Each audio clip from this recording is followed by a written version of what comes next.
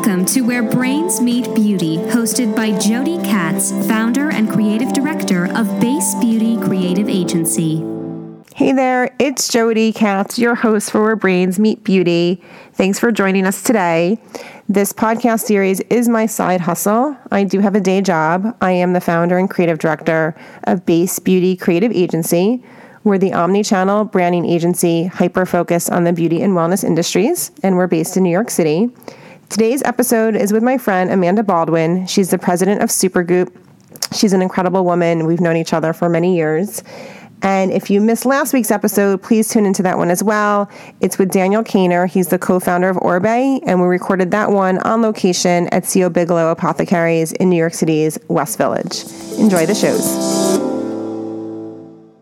Okay, so I am so happy to be sitting here right in the flesh. Right next to me is Amanda Baldwin. She is the president at Supergoop, exclamation point. Welcome where brains meets beauty. Thank you. Glad to be here. So I'd like to start these episodes off with a little how we met story, because I see the podcast as a way to humanize our industry, and it's not like I was born into a family that knew you, and right, like they're like our families have been traveling in circles together or whatever. And I met you when you were at Strivectin, right? You're the CMO at Strivectin. And you were super pregnant when I first met you.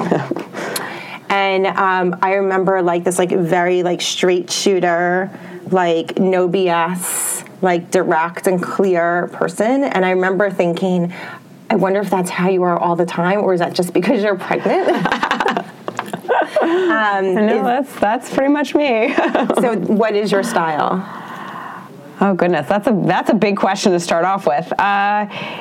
Look, I think at the end of the day, I think communication is everything in business and in life, and that nobody knows what you're thinking, and that perception is reality.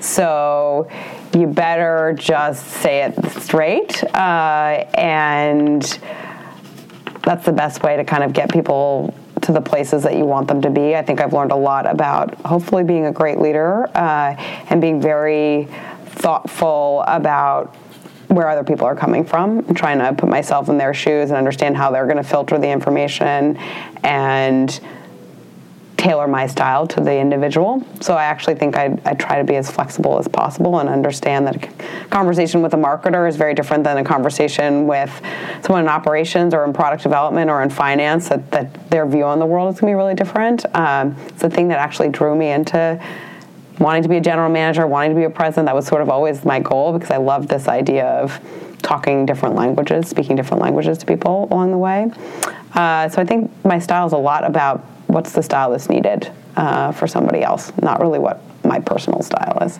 Right, but my guess is you're never going to be passive, aggressive, or no. I don't know. Life is too short for that, I guess. I also believe in being a good person, and that in the long run, you don't get great things to happen by being mean or yelling or throwing things. You get great things to happen because ultimately people buy into the vision and like you. And I've just never really known how to do the drama thing or, just be aggressive about something. It doesn't mean you're not straightforward and you don't fight for what you believe in, but ultimately there's a person sitting across from you, and don't forget that. Have you had bosses who were like the mind game type of people? No, I think probably that's why I've never gone in that direction. I've been very lucky. I mean, when I think back over, I guess I entered this industry in 2005, so, coming up on 15 years, that's my right math, getting close to that. I've worked for the best of the best, and every single person's been very different and had their own style, and I think I've also thought a lot about pulling from them what I think they're the best at, and kind of collaging that into something that works for me. But I haven't. And I think I've steered clear of it. I think I can sense it. And I'm just like, that's not going to end well. And I pride myself on being able to get along with anybody, and kind of even somebody like that, I try and figure out how to disintermediate that, or kind of, and again, I find sometimes that behavior, or even if somebody is being quote unquote mean or aggressive to you, it's usually embedded in something else, and you can usually break that down. And I even remember when I started off as an investment banker, which has a lot of sort of big personalities, and I had a reputation for being able to work for anybody. And I always think about myself that way. That's so awesome. So tell us how you're going to spend your day today. Well, let's see. This, obviously. What I love about my job is that it's so multi-dimensional. So I go from thinking about the new product development of our company to talking with our head of marketing about what are we going to do for our big activations over the summer, talking with a partner about that. The funny thing is that most of my day, though, when I think about today, is much more about helping and counseling the people that directly report to me. It's a weird feeling that you hit at a certain point in life where you're like, I'm not sure I'm doing anything anymore. You're not doing the work. And I've coached people on this because it is a little bit disconcerting when you reach a point in your career where your output is really, you got nothing to show for it. Everybody else has a lot to show for it. And so what I spend my day doing is mostly trying to think about what the big picture is, where are we trying to go, and giving people enough vision and direction to be able to do their jobs really well. And that's kind of what I've been doing so far this morning. And what I'll do when I leave here is a lot of conversations with my direct reports and, quite frankly, all the way through the organization to help them go and do what they're supposed to do better.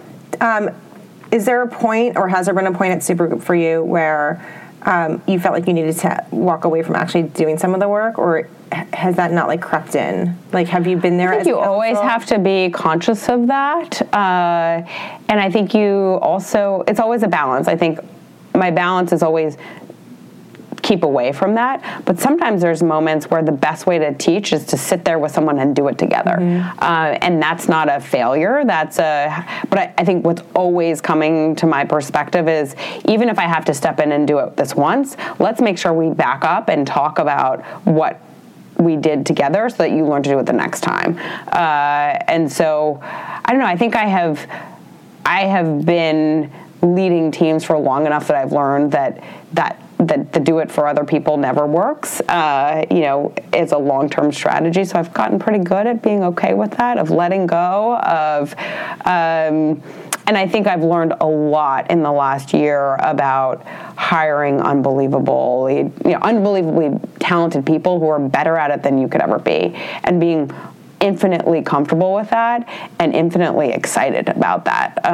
And that has been a big thing for me over the past year. One of the things that I was charged with coming into this company was building the team that I think the brand always deserved.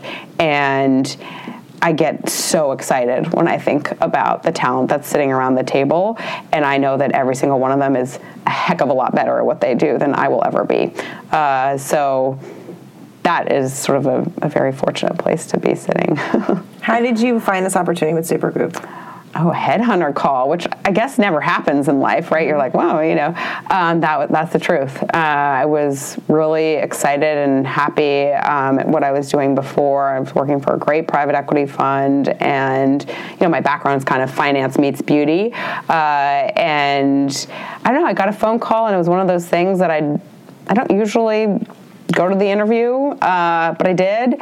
And I think ultimately I fell in love with what our founder, Holly, is doing. I loved that the brand was a mission. It was created with a mission, not with a business. And I think that there's an authenticity to what we're doing that is so important. I mean, our mission is to get everybody to wear SPF every single day. And when you have that purity as a leader, that's really exciting.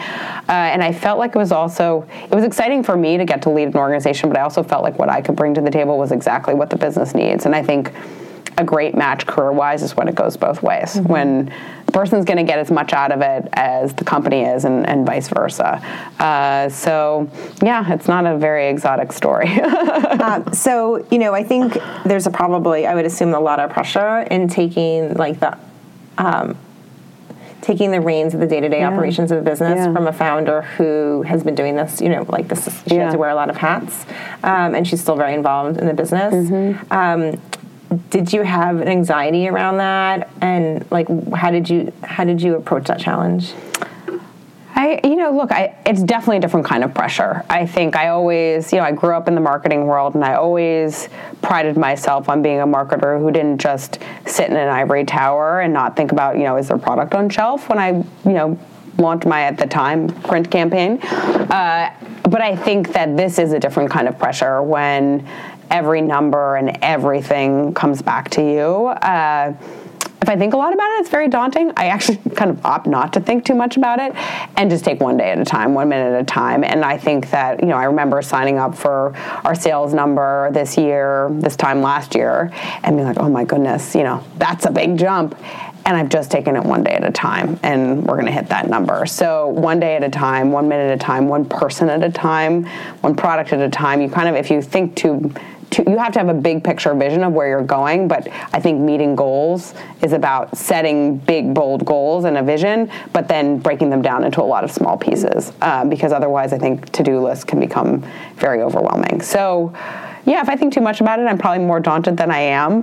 But, I've always been someone that if I'm too comfortable in a job and feel like I can do it in my sleep, I get bored, and I don't like to be bored. So I always like to be learning and be pushed. I think I'm at my best when I'm in that space, and that's just sort of how I'm hardwired. So if I'm thinking about Holly's experience in running the brand before you coming on, she had to do everything, right? And probably every decision went through her, or if not, she was making the decision herself. How do you, because I think this is like, what's happening for your business is starting to happen. So, some of the other businesses, like the independent brands that we've seen, like mature a little bit over the past few years, they're probably, some of them are going to get to the point where, that founder needs to step and do foundery stuff and, customer facing and retail facing things. And we need a president or somebody in operations to take over and help grow. So this is going to happen to a lot of the brands that we know and some that we work with. How do you fuse like the two different backgrounds that you both have and the roles that you have to keep moving forward and not, I guess, step on her toes? Yeah, people ask me this a lot, and I think the best way to explain it is that there has never been a big conversation about it. There's not a list of you do this and I do this.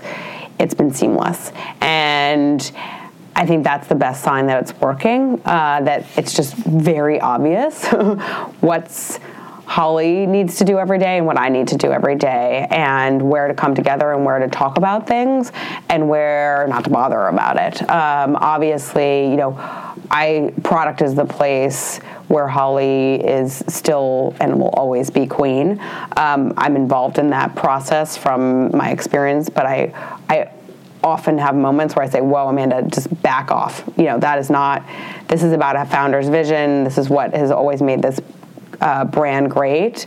Don't meddle with it. Create systems and processes that can enable it, but don't touch it, because the magic is what's already been happening. And then there's places where I've gotten a lot more involved and where, I don't think that Holly should ever have to worry about sort of back-end operations or systems like that. But what I love about her is that she does care, and she ultimately does want to know, and it's a very easy balance that when something happens, because you're in this business, something always does, it's all hands on deck, let's figure it out. And I think that I respect the fact that she has a lot of history and a lot of knowledge about this business that I don't. She may have been through it before. So I think that I hope at some point that will be a case study of kind of mutual respect and being a really good dovetail of skills that each one of us knows that we're not going to get to the promised land without the other, but that there's not enough hours in the day to both be doing the same thing. And I don't know, it's like I said, there's never been a list, there's never been a conversation, it just kind of is. And I think that's probably the best sign that something's working. And you based the company in New York and in Texas? Yeah, so Holly lives in San Antonio. I always joke that there's no way that you would create a brand that's about living in the sunshine and doesn't believe in the color black if it was based in New York.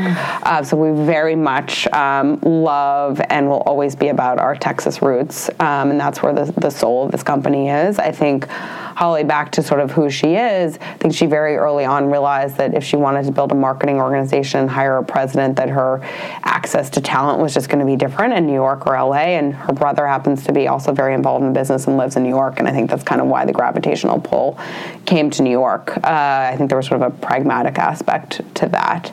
And so we have our marketing team here, our direct-to-consumer, all of the, what I call the fairy dust, and then I say the important stuff happens in San Antonio, which is product and operations and finance, and it's really seamless. I think that in this day and age, so much can be done digitally, but we still have a lot of fun when we all get together, So we've been trying to schedule this recording together for a really long time. I mean, we started the podcast a year ago, January, so it's not more than a year that we've been trying. No, probably about 6 months.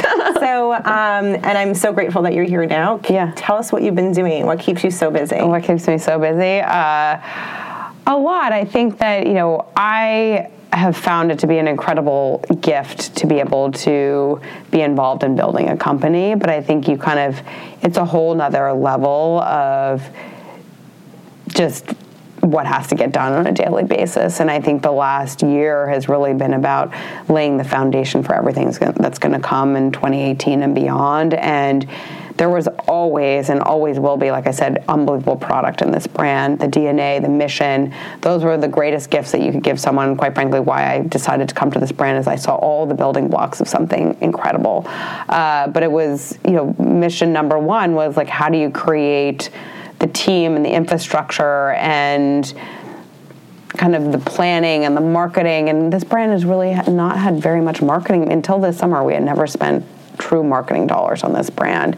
And so you have to build a lot in order to be able to push go. So there's no one thing that I think has been so time consuming, but I think that I think we've also just kind of, the few days that I've had to cancel, we've gotten unlucky and just scheduling things. So I don't want to, it's always good to make time for things like this. I think we love to talk about our business. So. Yeah, I mean, I'm so glad that you're here, because when I conceived of this show, there's a few people that I thought of, like these guests need to be here, right? And you're one of them. And I just really dig you. I just love that you're so crystal clear in your communication. You always have such a strong vision. You're also a realist, I find that in working with you, like actually client working with you, but also just like being around you, like I think your feet are rooted in reality and not some like fantasy. And that's, I think, probably part of the success is like you have realistic expectations and you know how to make those things happen. I don't know. I just really dig you. Thank you. The feeling is mutual. I think I see a lot in you too. So that's the same things in you. So I think that's probably, I think there's always a balance between, I am totally an optimist. I'm a big dreamer. I wouldn't be sitting in an indie company if I didn't think that big things can happen and to dream big. But we were talking about before, I think you have to break that down into what are the little building blocks that are going to get you from A to B. And I think leading people is a lot about helping them see, get their feet on the ground and not be overwhelmed by all the things that have to happen, and kind of one step it around and being kind of a realist about it. And I think, there's always a fine line between, we talk a lot about this, of, setting big, lofty, visionary goals, and then just kind of knowing how hard you can push and when to back off and when to push again, and just really reading people and reading the organization. And I think probably people who are on my team would say I definitely have pretty big goals for us. But I'm glad you say that I'm realistic. Yeah, you said something to me. I think we were at an event and sitting next to each other, and you like half whispered something to me that I like literally use all the time. Oh, gosh. And I do footnote What was it? That there's a lot of products, but not a lot of brands. And I use it a lot because I think that like the kind of chaos and frenetic energy in our business right now, like sometimes I really feel like vomiting, right? Like all this like newness and the push and the cycle. And I think about it a lot, and I share that thought, and I always footnote you when I do, because there's a big difference, right? Yeah, I mean, look, I've always, for as long as I can remember, been a brand person. I'm fascinated by it. It's the intellectual underpinning of everything that I do. I wrote a college thesis on brands. I wrote high school papers on it. I'm just fascinated by what it is about a brand that makes it connect at a higher level. I think And I think it's interesting because I think there's a lot of conversation now about how much the world is changing, which it certainly is. But I think that sometimes in all of the noise of social media and direct-to-consumer and all these things that are incredibly, incredibly important, and to ignore how different the world is now is just not setting yourself up for success. I think there's maybe could be a little bit more conversation about the underlying tenets of brand and emotional connection and the things that you can't necessarily punch into a spreadsheet that are still going to separate things from the pack, and are going to have companies sit here in 30 years from now, 40 years, 50 years from now. And I think some of that's also, look, I worked for Clinique and Dior as my, major beauty experience. And, you can't work on those two brands and not appreciate brand.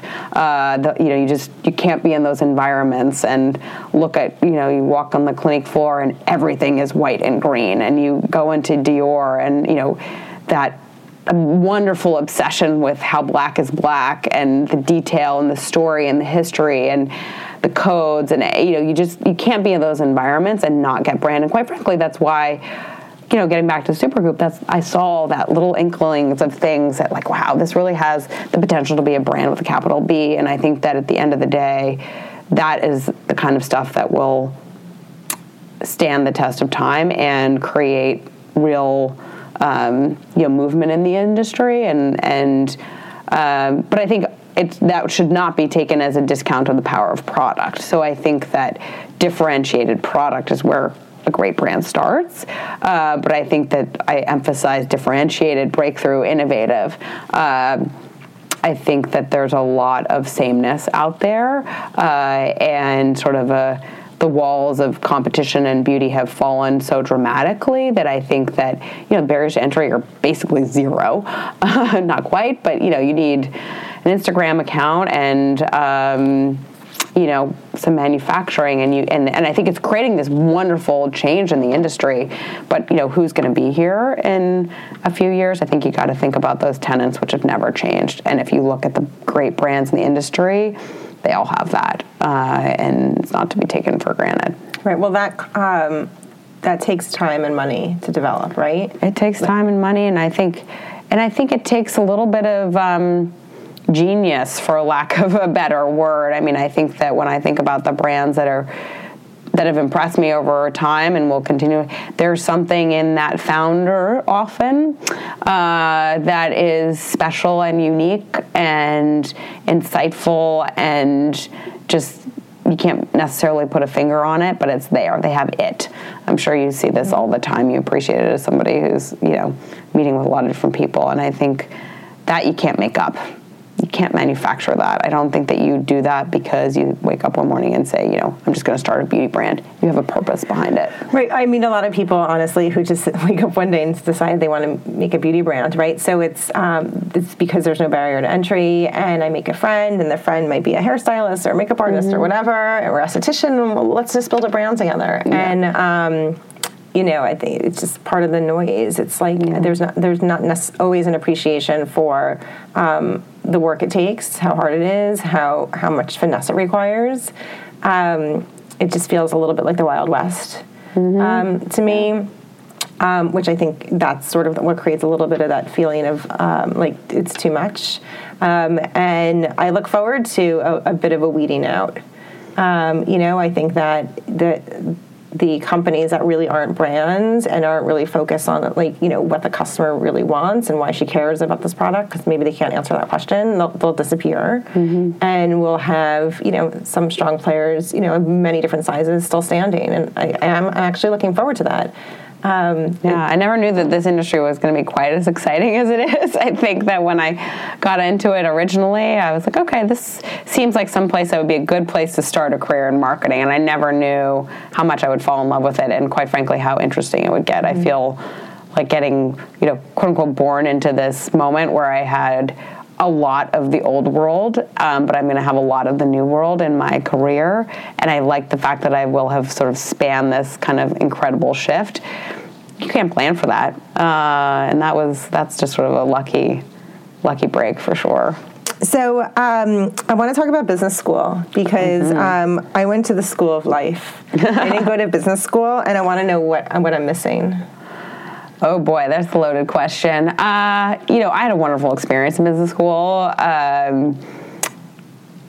And I think that, what did I learn in business school? The one thing that I would say from just a macro point of view about school in general, and goodness, I hope that, Wharton won't hold this against me, but I think that in school, and I would say this about high school and college and all this stuff, how much you actually retain of the actual information, I think in some ways that's tangential to the whole experience. I think that school in general is about learning how to learn how to process information. And it's funny because I actually just the other day threw out a lot of my textbooks from business school because the world's changed so much. And I'm like, I'm never going to go back and look at this because it's probably not even true anymore. So they were taking up space in your apartment? I did, and I had to clean it out because, my son is just, his stuff has exploded over our living room. I was trying to get some of it on a shelf. And I was like, okay, it's time to part with my marketing textbook from 2005. That's probably not relevant anymore.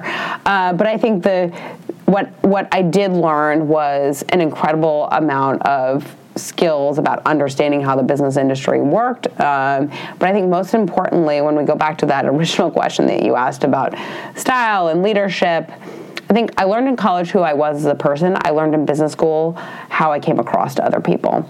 And I will never forget there's a lot of these sort of business school-y things where they put you in a room and talk about what people perceive of you originally and how you interact in a team and what kind of leader. You don't really have that conversation when you're a little bit younger, right? Because it's all about who am I even to myself in the first place. But I would say, I remember vividly some conversations where people shone, mirrors or magnifying glasses on things that I was like not super proud about, and became very aware of them. And I think that was the greatest gift, aside of course from meeting my husband, so that business school worked out from that perspective. But I think the people that I worked on teams with and those conversations about, Amanda, you could have presented the information differently this way, I felt this way when you said that kind of stuff really has stuck with me and made me hyper aware as I grew into a leader. All that stuff, so I thank all of my classmates who maybe gave me the harsh feedback of where I wasn't necessarily doing what I could have to be a great team member and a great leader. And I think that is the greatest gift that business school gives you. So that was an approach that was like, were you like in the center of the room and everybody's talking about how they feel about you? Well, we had something called a learning team, which was a group of 5 or 6 people that you did all of your group projects to in the first year. And there were facilitated feedback sessions. And I remember the first one, and it wasn't pretty. What did they say? I was somebody who like always thought that if something wasn't getting done, I was going to just step in and do it. And again, you kind of see how much I've evolved from the questions that you've asked before. And I remember them being like, you just can't just do that. Like, what about us? We want to have an input too. Like, we appreciate the fact that you're like, got to get the assignment done, but it's not just about you. And I remember that. And I remember leaving and feeling terrible, but a real light bulb going off for me. And obviously, like I said, as we've had this conversation today, you probably can tell how much that impacted me and how thoughtful that made me about how I was going to interact with other people and really, really listen and those groups were extremely diverse. Not everybody came from the same industry or the same country, quite frankly. There were people from all over the world, and you just had such a dramatic point of view of, you're like, really? You thought that? I didn't mean that. But if that's what they thought, then that's what it meant to them. So was it, what did it feel like in that moment to get that criticism? Because I'm sure in your head you're thinking like, I'm a rock star, this is great. Yeah, it was terrible. It was, I remember feeling ashamed, I think, that I didn't get it faster, and then ultimately incredibly grateful. I don't know. I'm somebody that's like 100% convinced that I can always do everything better. So I try and process feedback and mistakes and things that don't go quite according to plan in that way. And I hope that I try and help everybody that I'm working with process them in the same time. Like, let's not dwell a lot on what didn't go the way that we wanted. Let's talk about what we're going to do next time. I would imagine you have to be pretty introspective to be able to accept that feedback and believe it from your peers. Yeah. It does require some emotional maturity. Yeah, I mean, I think I've always, this is very personal, but I think I've always been very self-aware and like okay with not being right. That's, again, I think everyone's wired differently. I don't know exactly where that comes from. Genetic coding. I was a gymnast growing up, and that had an incredible impact on me. Obviously not just from a physical point of view, but from a mental point of view. And it's a really interesting sport, and that there's just nowhere to hide, right? I mean, you got to be really self-aware. You've got to be very grounded in your body physically in order to balance on the top of a balance beam. But you also, when you mess up, and you got to get your butt back up on that balance beam, even if you've fallen 10 times. And I think that kind of doing that my whole entire life, I think made me feel okay with, you get something, when you learn a new trick, you do it thousands of times and mess it up before you start to get it right. So you were talking about your team and, building the team that you think Supergroup always deserved, which is incredibly sweet to say. And it makes me wonder what you look for in new hires. Like, what is that all-star team? What do you look for in someone? I think, the most important thing, I believe there's some things that you can learn and some things that are just innate. And I think that the most important things that I look for that are innate are incredible passion and drive, especially in a young company. You've got to want it. You've got to be hungry. You got to be willing to go the extra mile. Extreme level of adaptability. Again, I think more now than ever, the world is always changing. You have to be really comfortable that what got you there 6 months ago may not be what gets you there in 6 months from now, and like you have to thrive off of that. Again, even double click on that for a small company where the business and what it needs is changing every few months. I look for good people, nice people who have good values, who are going to treat other people with respect, who are going to be good leaders, who are going to be good team members. How do you see all this through, an interview process? I think you can get a pretty good feeling for people. I always remember the first time that I interviewed a bunch of people for a job. It was when I think I had first started at Dior, and I was always like, oh, everybody must sound the same. And I interviewed 10 people in one day for a job. I was like, oh my goodness, nobody sounds the same.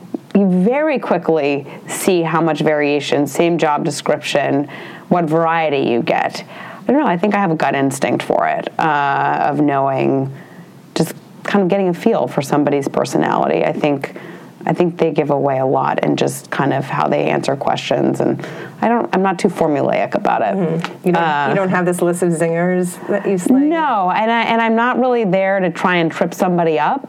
I often just listen to have them tell me your story, and I find that there's a lot that comes out of that. You don't really need to, poke and prod too much to probably get a lot. I've been so far so good at that, but you make mistakes too. So the last question I have for you is related to how you disconnect. So I know you work hard, and sometimes working hard means working long sometimes. So what is your process? Are you putting the phone and the computer in a cabinet at night? Are you just on it all night long until you fall asleep? Maybe disconnecting doesn't happen. Tell me what's happening. Yeah, it's imperfect, I'm sure. I think I have a son who's 3, and I think that, not to do too many working mom stereotypes, but I think that actually having a child puts a lot of things into perspective, and just kind of the rest doesn't matter when you're with him, and doesn't mean you're not really passionate about your job, but that little face and that little smile is just, there really is no better way to kind of let the rest wash away. And so I think that's an important thing, and obviously is a relatively new thing in my life, and I think has forced me to be better at prioritizing and all those things that people talk about, because that is just sort of non-negotiable to be able to be there for him when I can, even though I do travel and work very hard. The other thing is that I'm personally a lover of art, and I'm certainly not even remotely equipped to be a specialist, but I find that being in a museum or being in a gallery is just kind of this unbelievable relaxation and release to me, because I love I got into beauty and out of finance because I was like, where's the creative part of my job? I can't do anything creative to save my life, but I have an unbelievable appreciation for it. And so there, when I'm traveling, if I can just sneak something in, or an hour on a Saturday, it's like I can live on 3 or 4 months on that 1 hour of just being in somebody else's creative space. And I really enjoy that. I'm struggling with this like physical reaction and need for like more messages to come in. So like I have my day and I'm like at my desk, like I'm physically on the phone or on email all day, or like my team and I text a lot, but I'm using my fingers all day, like needs coming in, whatever. And 6:30 rolls around and I look at my phone and there's like not much going on. Then 7:30 rolls around, I'm like, where is it? Like I don't want it to come because I want to not work, but yet my body craves it. So I have a hard time. Like I have to like literally talk to myself in my head. Like I don't need to respond to anything, and there's nothing to respond to. And like you're acting crazy, Jody. Do you feel like you always have to keep looking and waiting for the next thing? Yeah, I mean, I think that it definitely, we live in a world now where there's an expectation of always on, and trust me, I'm right there with everybody else. But I think I definitely have moments where I'm like, man, it's okay not to work every minute of every day. Like those other moments are incredibly important, whether it is with your family or doing something that's important to you, or I still try and exercise, even though it's sort of a losing battle, but the time, just taking that time and not feeling guilty about it. I think that there is this pressure now that, working longer makes you better, and I try and realize that it probably doesn't, and that those moments that you take to step away are actually going to make you more creative and think more clearly. And again, this is coming from somebody who started life as an investment banking analyst, so like my bar is very high in terms of what I think is normal in terms of work ethic, and I think that's back to things you look for. It's a big one that's very important to me, but I think you also have to know when it's just time to go do something which isn't about that.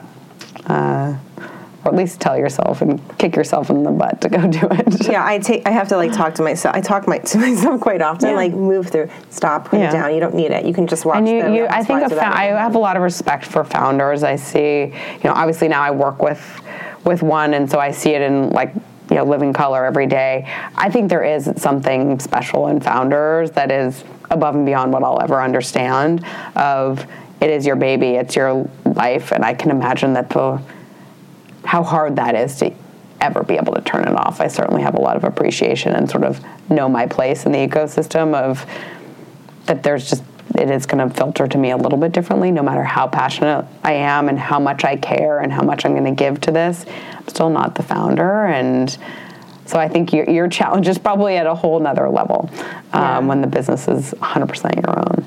Well, thank you for your wisdom today. Yeah, great to be here. For our listeners, I hope you enjoyed this interview with Amanda. Please subscribe to our series on iTunes, and for updates about the show, please follow us on Instagram at Where Brains Meet Beauty Podcast.